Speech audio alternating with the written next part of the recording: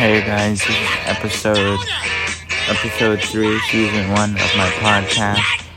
Right now, I'm still do stupid on me in school, but I skipped because of how godly I am.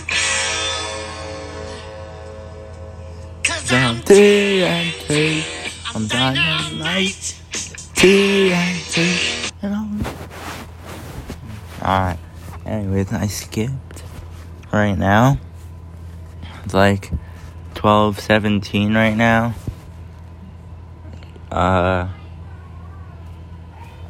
don't know what I'm doing this whole time, literally. If the school finds out about this podcast, then that's tough. But this whole time, all I've been doing was I would I would go in the Zoom call. I would say like, hi.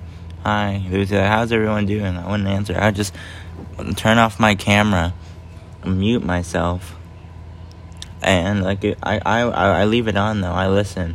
So then if they say like, Charlie, the answer, then I unmute it really quickly and I say, yeah, and I just do it.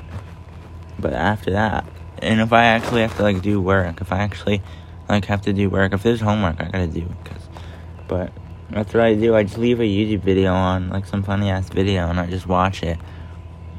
Or I put on some boxing thing so I could watch it. Or I just play Xbox.